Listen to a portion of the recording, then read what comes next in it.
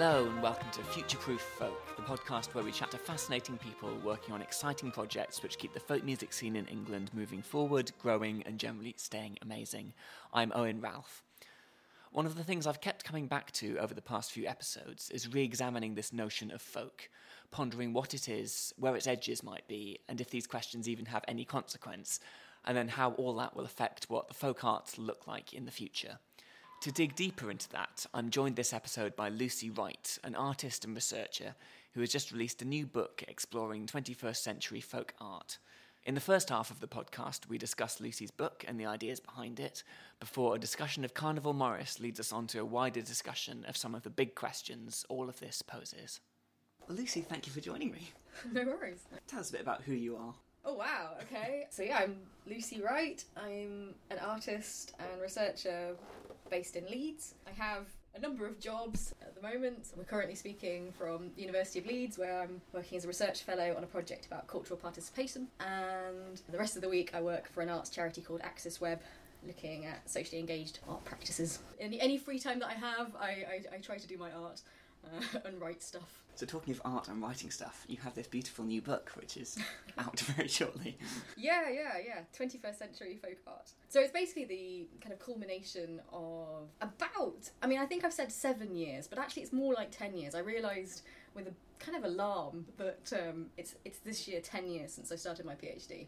And my PhD was looking at sort of contemporary folk customs and traditions, and I did my PhD in an art school because my interest was in using arts practice as a kind of research method. So yeah, I have this body of artwork, a body of research, of writing, of photographs, of objects that I've made, all of which, are towards answering this question of what is folk today? What do we mean by folk? What role does tradition play in our lives?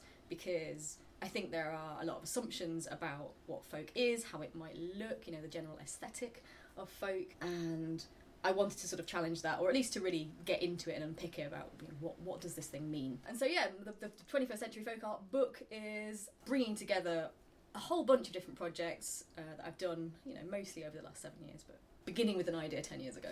And you've got the subtitle Social Art and as Research. What do you mean by that?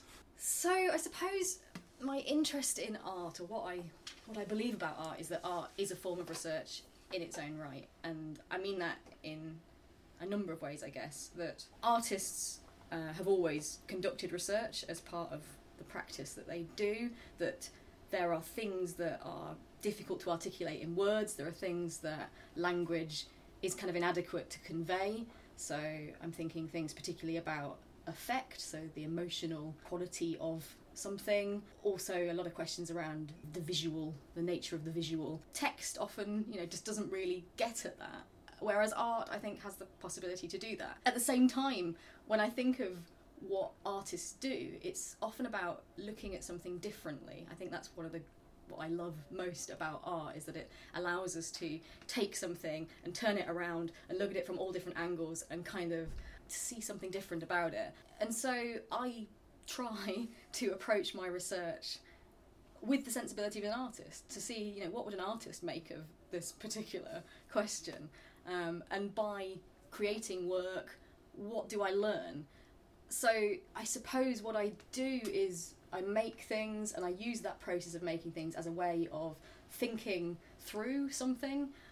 So when I was doing the work on folk for my PhD, it was about taking the conversations I was having with people and the field work I was doing, in folk clubs and eventually at carnivals and all different kind of locations that I kind of was identifying folk activities and reflecting on that through the work that I was making. And at the same time, I guess that the objects themselves become kind of storehouses of knowledge, that the objects themselves convey something in a way that text doesn't always. So I found that making artworks allows me to communicate my research to a wider audience, which is really great. I do write academic articles, and I think I will never stop wanting to write in that way. But it's fantastic when you're able to share some of the knowledge that you've been sort of gathering or with a wider audience, and especially when you can share it with the people who've helped you out so much. So the social art side of it is that my practice as an artist is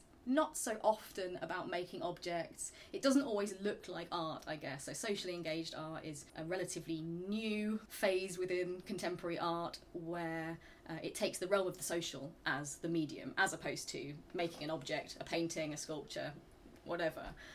It's about building relationships, it's about a process, it's a kind of conversation.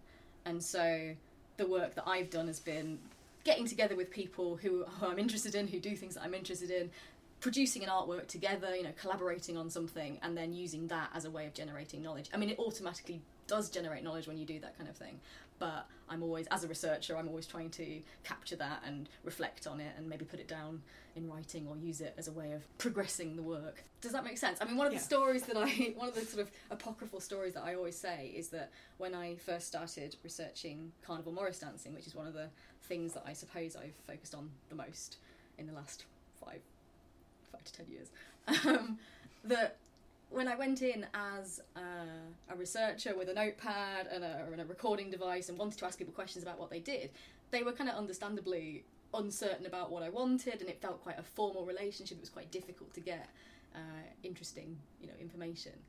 But when I started taking interest in the material practices that the group were doing, the dressmaking, the kind of, the artwork that they already made, it was just a fantastic way in, and we could make things together, and it was just a role that I could take that allowed me to get to know people better and to really get at, I suppose, the aesthetic of that dance that has made it so very kind of different from other forms of Morris dancing, I suppose. So you mentioned carnival Morris dancing there.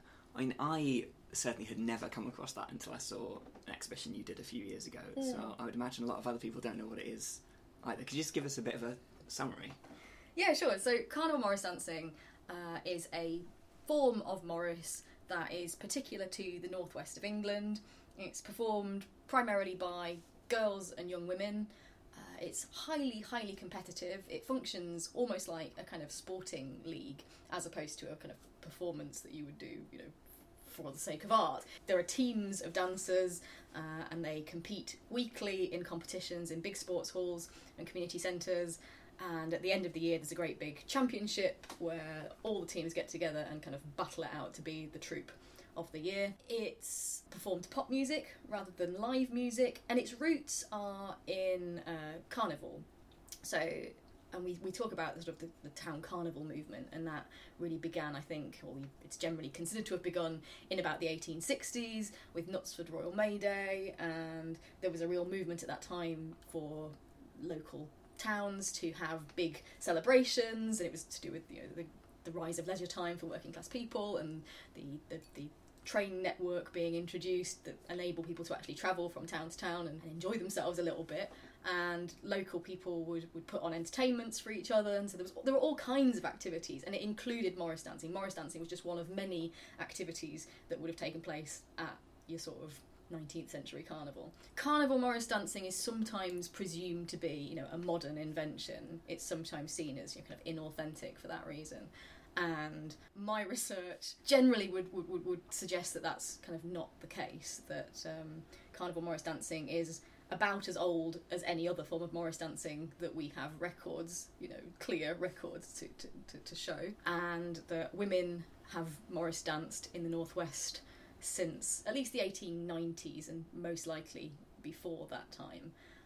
I grew up, my dad was a Morris man, and he always told me when I was growing up that women didn't do Morris dancing. It was a total abomination that there were any women doing Morris dancing whatsoever. And so I just remember when I first was looking in the archives, it was actually the Morris Ring archives, and Duncan Broomhead was showing me all the photographs for the Northwest, and I just couldn't believe how many of these images were of groups of girls. And I was kind of thinking, well, what is this? For a start, I was told this didn't exist, and what is this? And my second question was, does it still exist? Are there still people doing this right now? Because it just seemed amazing to me that nobody would have looked at this. So I spent a long time trying to make contact with people in the carnival Morris dancing community. It turned out that there were still lots of people doing this, but they just no one had really written about it or acknowledged it for a long time. And eventually I managed to make contact with people, with a group called Orcadia Morris Dancers from Skelmersdale in West Lancashire, and they allowed me to go along to some practices and to go with them to the competitions that they have and eventually to go to the championships. And it's a relationship that I still have.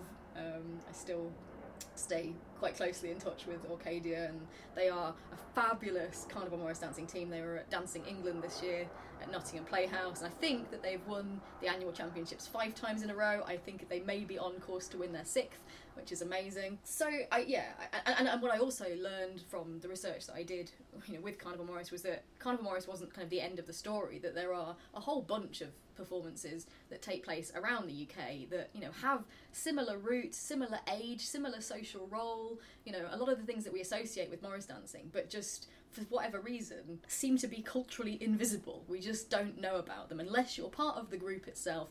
You just don't know these things exist, and for me that's really, really exciting. Like, it's a great opportunity to learn something new, and and the performances themselves are incredibly stunning and well worth looking into. If anybody hasn't seen them yet, a quick YouTube search, you would not be disappointed. Sounds amazing.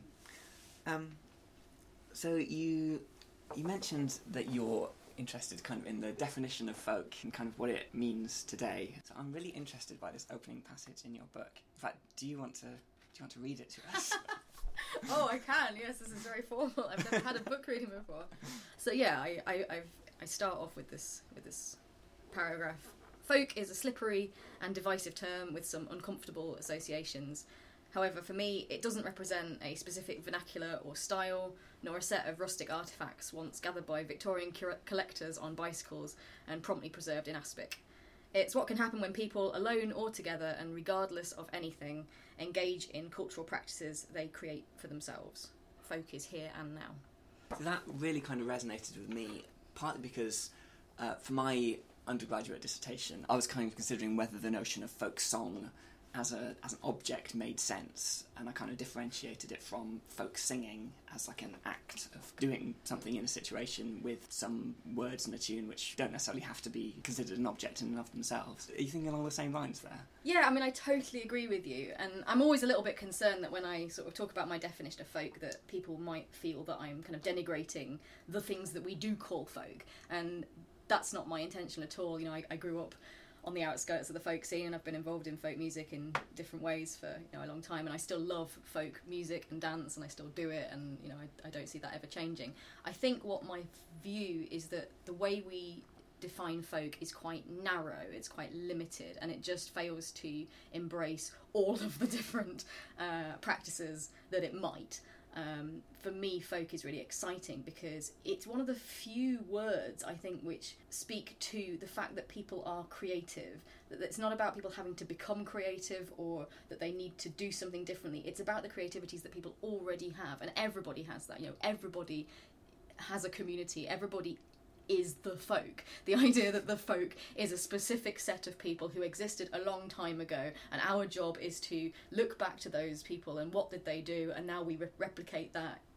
To me is a kind of strange idea, because we are all part of folk communities now. The canon of music and dance and song that we call folk is comparatively arbitrary. We know that people collected in a particular period. We know that there were certain biases that informed the sorts of things that were collected. I'm not looking to kind of point the finger and kind of go, Cecil Sharp got it all terribly wrong. He did a fantastic job in lots of ways. It's not about that.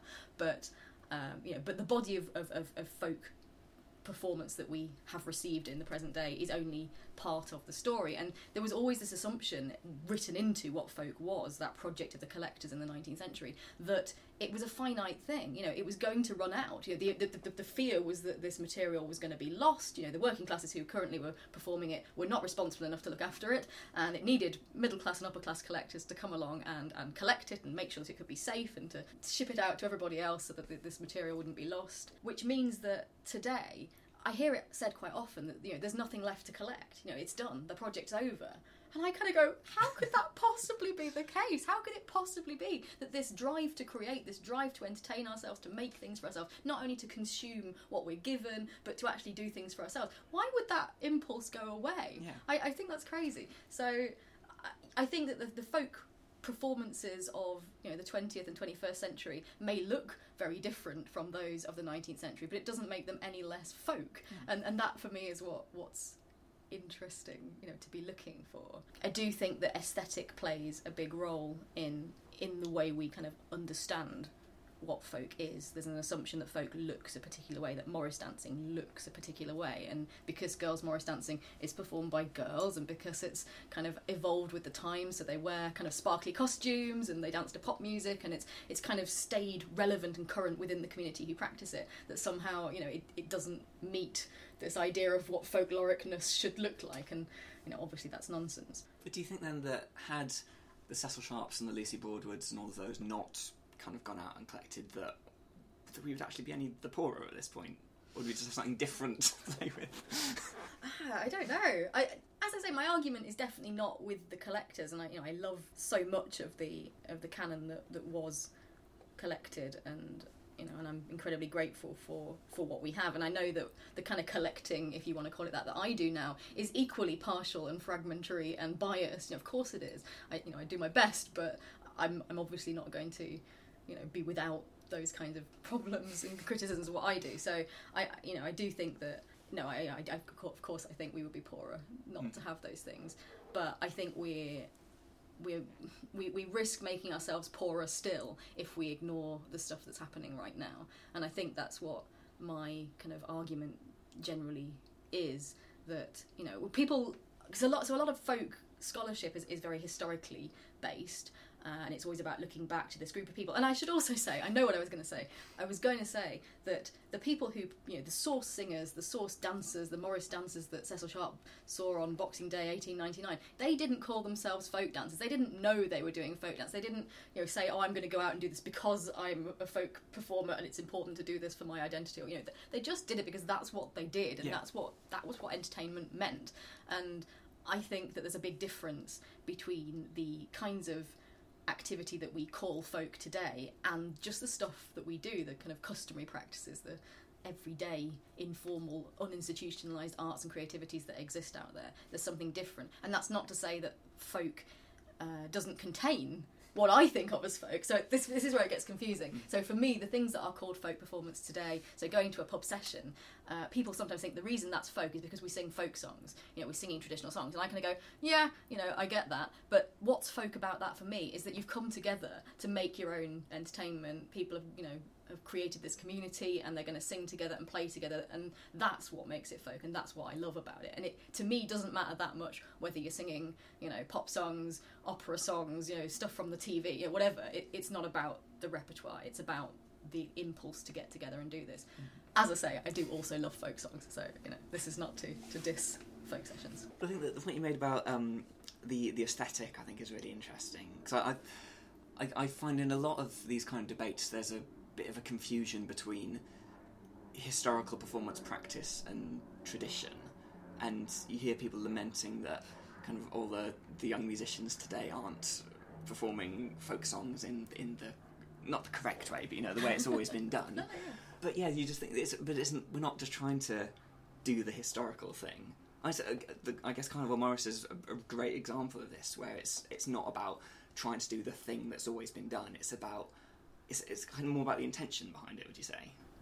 Yeah, I think there's always a kind of flawed assumption that tradition means that something doesn't change, that it's about repetition, replicating the same thing over and over again, and the ideal traditional process is one in which nothing ever changes at all. And everybody knows intellectually that that's a kind of impossibility. You can't even as a musician, you can't play the same piece the same twice, and so goodness knows how we would expect that people year after year after year would sing without any change. It's a complete impossibility. But tradition, or kind of within folk, I feel as though tradition is allowed to change a bit. There's a kind of set amount that it's okay for tradition to change, and when it goes beyond that, then somehow it falls into this category of not being folk anymore. And I think that's probably what's happened to Carnival Morris. I think that perhaps while we are singing folk songs, the kind we've got used to the kind of Bob Dylan thing of playing the electric guitar and everyone shouts Judas. Okay, we've come to terms with the idea that folk can be played on modern instruments, but what are the untouchable qualities that we associate with tradition and folk? And I think I don't know the answer to that, but that's what I'm always interested in, is kind of what do we have to do to get to that point where you suddenly go, okay, then this no longer counts. Yeah.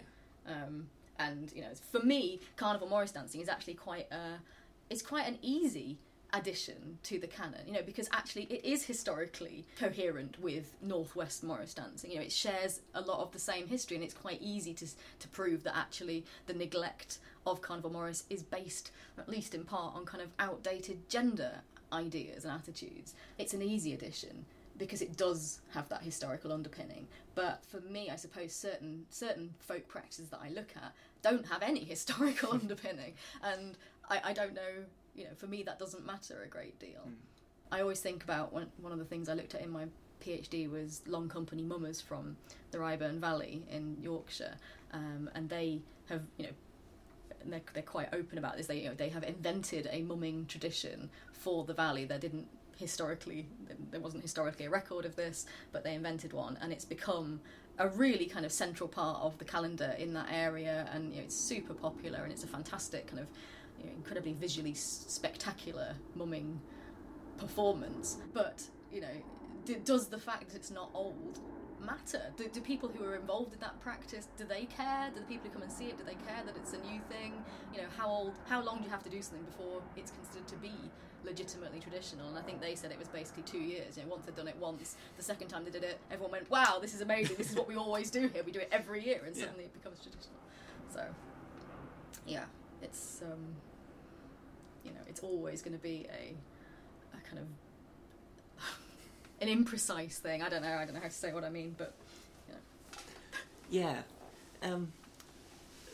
I wonder with folk festivals and folk clubs in particular, whether that word folk is more of a barrier than it is anything else, because it constructs these ideas of what it should or shouldn't be, and kind of excludes all the other stuff we've been talking about, which counts just as much.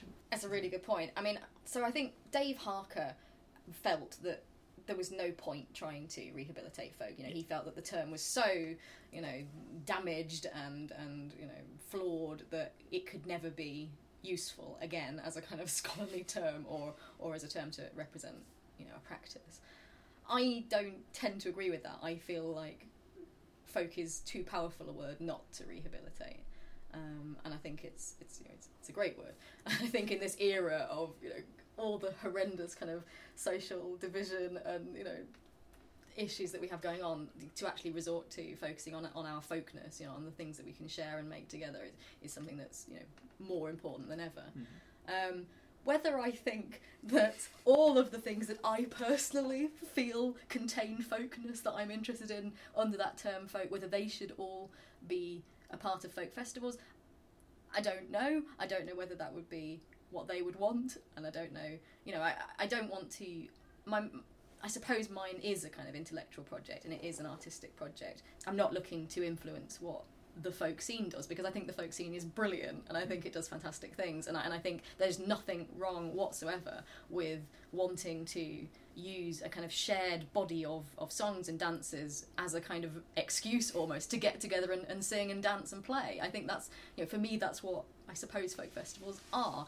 You know, it's the fact that this stuff belongs to us all. It's a shared repertoire that, you know, once you're involved in the folk scene for a period of time, you get to know these things really well, and so you always have an entry, you're always able to go and, you know, participate, and I think that's fantastic. I don't necessarily know that it needs to change dramatically from that. I think I'm more interested in how it can be expanded kind of intellectually, I suppose. Mm-hmm. So just thinking about the future a little bit, just thinking about social art in the age of technology and social media and Netflix and all the rest of it. Do you think it's going to kind of carry on as we know it? Are we going to keep making art together?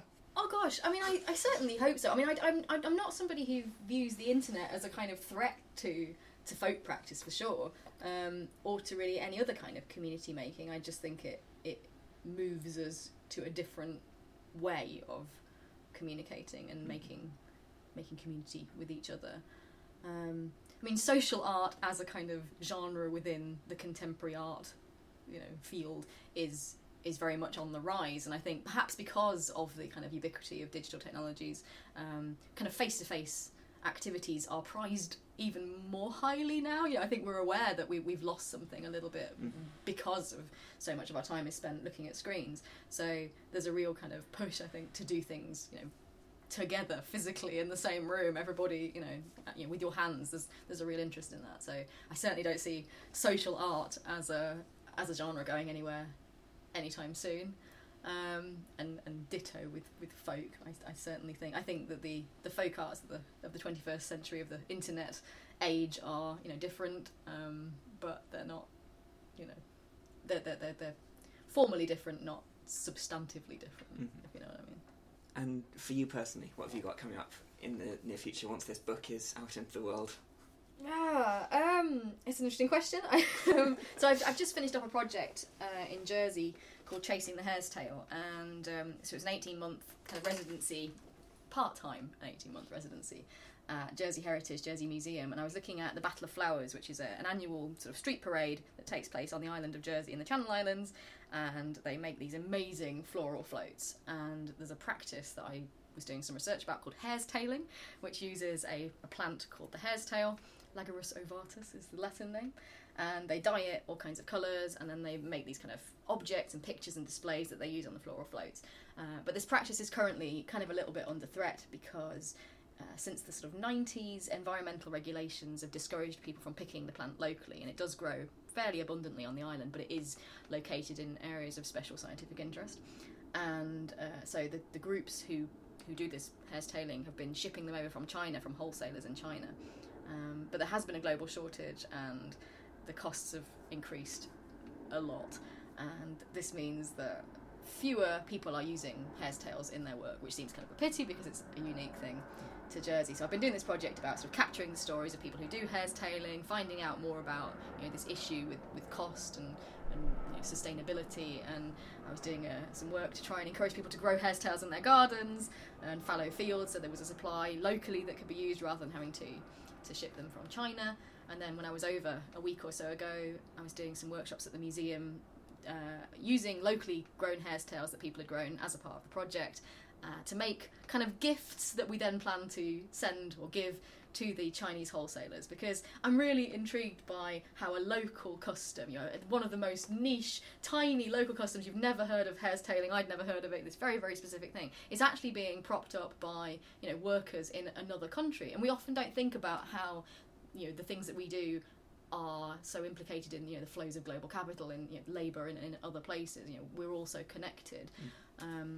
So I wanted to do some work on that. And one of the kind of outcomes of that, well, two things. One is that I'm going to be putting in an application to the Heritage Craft Association to get hare's tailing recognised as a kind of endangered craft, because so far it's just one of those things that, as with many of the things I'm interested in, falls below the radar and no one's really heard of it. And two, I'm trying to get some funding to go over to China with some of the hare's tailers so that we can actually go to where the hare's tails are being grown in Yunnan province and sort of meet the people who are growing them and maybe do a project together, maybe make some work together to sort of acknowledge that implicatedness of a local custom in a kind of wider global commercial environment. So maybe that's what I'll be doing in future. I'll most likely be in this office though, writing and answering emails, because that's what I spend a lot of my time doing. Lucy Wright, thank you very much. No worries. Thank you very much to Lucy and to you for listening. Do get yourself a copy of Lucy's book. It's a really beautiful piece of work available at Lucy's website, artistic-researcher.co.uk. I'll be back in a few weeks' time with another fascinating guest. This podcast is produced by Greenwoodside, an organisation dedicated to having more conversations about where the folk scene is at and where it's going. If you want to share your thoughts on anything you've heard in this podcast, you can drop us an email at podcast@greenwoodside.co.uk, or find us on Twitter @GreenwoodsideUK, or look up Greenwoodside on Facebook. To find out more about any of this, please visit greenwoodside.co.uk.